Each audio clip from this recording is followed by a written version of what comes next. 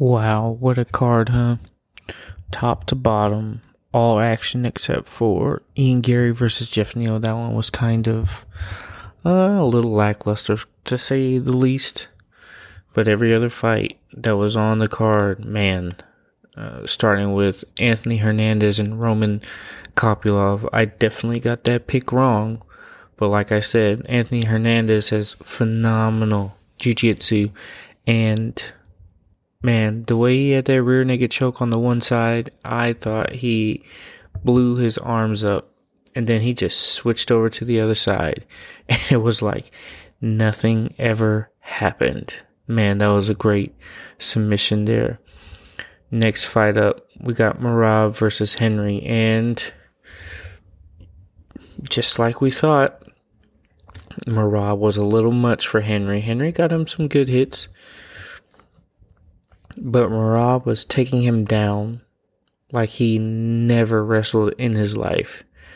I don't even know how many takedowns there were. I don't think I can find the stats on that right now. Either way, there was a moment where he got a high crotch into a trip and then took his back, and Henry looked up at the time. It was like 2.5 minutes. What the hell am I going to do for 2.5 minutes?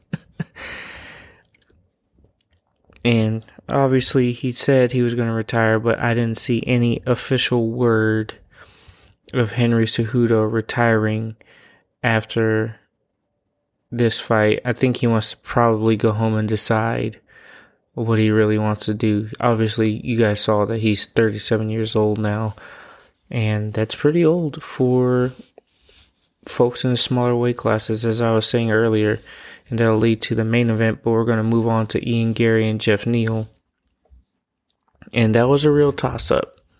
That was a real toss-up of a fight because Jeff was being aggressive. He was landing some shots. But I can't tell you with confidence that Jeff won. I can't come out here and make a hard statement saying that he won, because I can't make a hard statement saying that Ian Gary lost. It was a great fight, close fight. Both fighters landing good shots. I thought, from what I saw, Jeff Neal did enough, but I'm not a judge. I don't know the criteria, and it's something about ring control, something about aggression, maybe.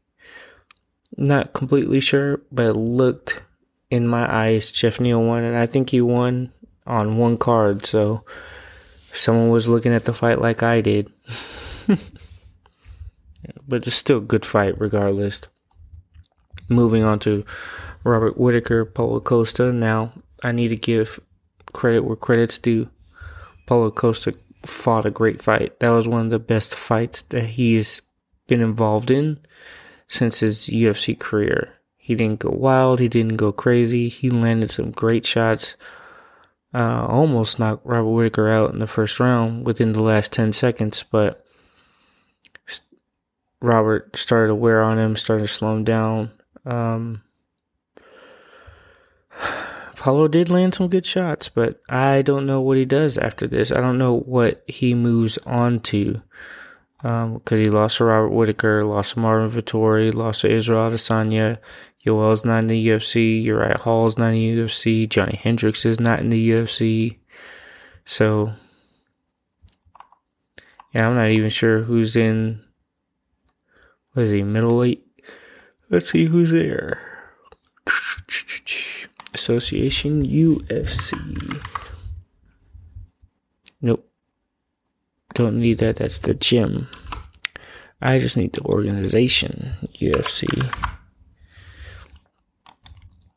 Here we go. What?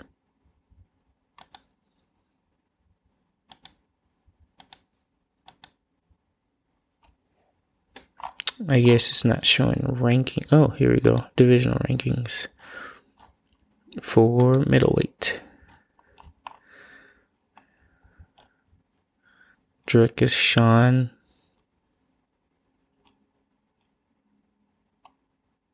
He could fight Nasruddin. He could fight Jared Cannonier, but I know Cannonier is wanting to At 39, he wants to fight for a title, so he's not going to fight Paulo Costa at Israel. I don't know when he's coming back, but Paulo Costa already lost him. He could fight Sean if Sean wants to grant him that wish, but Sean's not going to give up his spot just to maybe lose to Paulo Costa. He already lost to Marvin Vettori. Yeah, there's not much for him to do right now. We'll see how the fights pan out. I'm not too privy on what other middleweight fights they're going to be, but Robert Whittaker does it again. Cements himself as one of the top fighters in the division. So we'll have to see how that pans out. And then we'll have the mighty fallen Alexander Volkanovski loses in the second round via right hand knockout to Ilia Topuria. Now, Ilia did lose on points in the first round, according to all judges, but it is a 5-round fight, and it takes time to break him down. But man, Ilia has some power. I don't know if you noticed, but we could see it from our bird's eye view that Alexander was backing up with his hands down, staying in the pocket. And he just got caught with his hands down. He blocked one, he blocked another, and I think he threw a left and then a right hook following and just caught him right on the button. Alex was out cold. And that begs the question, did he come back too fast after the Islam fight? Because he did get knocked out there too. So technically, I know he's only lost one at 145, but he lost to Islam, which was a unanimous decision, but nonetheless, it was a war. Beats Yair, gets knocked out of Islam, gets knocked out of Ilia. So that's 3 out of the last 4 fights that he's lost. Now, in terms of, did he earn a 145 immediate rematch? Sure. Before that, he hadn't lost since 2013. Do I want to see a rematch? No. He's 35 years old. He's just lost 3 out of his last 4. Knocked out cold the last 2 within a year. Not even within a year. Within 6 months. No, not even that. 4 months. November, December, January, February. Yeah, 4 months. So I think he needs to rest and take some time to figure this out. Because if he wants to stay longer, he does not need to be fighting immediately after he got knocked out like that again. And I'm not in liberty to say anything to any fighter or tell them to run any other way. But he did reveal that he was going through a lot of stress and a lot of turmoil waiting to get another fight. And he just got knocked out cold 2 times in a row within 4 months. Now, what happened in training, I don't know. As a new parent, I think he's a new parent. If he has another kid, I'm not aware of it. But he's going through a lot of stress. You know, he hasn't lost since 2013, and he's just lost 3 out of his last 4. Granted, 2 of them are not in the weight class, but it's still a loss. It's a loss, and you take losses the same no matter how unimportant they are, right? It doesn't matter if he loses at 155 because he's a 145 champ, but you don't want to lose as a fighter. It's a key thing to win. That's how you make your money. And you don't want to be known as a serial loser. Now, it seems like Oceania has been on the downslope a little bit at City Kickboxing because Israel's out, Alex is out, Tafa, both Tafas are out. Injury and Junior Tafa stepped up, but lost tonight. Excuse me. It is late. So we'll see how the Oceania crew goes back into it. Ilya's obviously celebrating, became a champion, and man, it looks like he's going to be a champion for a long time. But all week, they're judging the parallels between Conor's rise and Ilya's rise. And if we do compare that, that means we only got 2 years of good Ilya left, and then he's going to become rich. He's going to have a whiskey brand, and he's going to sail off into his Lamborghini yacht. You know?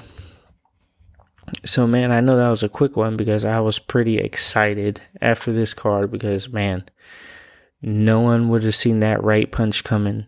Obviously, Alex didn't. That's why he's not the champion anymore. Ilya Topuria is a new featherweight champion of the world. Robert Whittaker with the win. Ian Gary with the win. Merab and Anthony Hernandez with the win. And that means I was off on Roman. I was off on Ian. I think I picked Alexander Volkanovski. I thought the veteranship would win, but again, he didn't break the curse. And now, fighters that are 35 years or older is 1-22 in the last 23 title fights, either defending or getting to the title. So it goes to show you, man, no one beats Father Time no matter what. With that being said, I need to get to bed. I'm going to upload this. Hope you guys listen. Thank you guys for listening if you did already. And I'm out. Peace.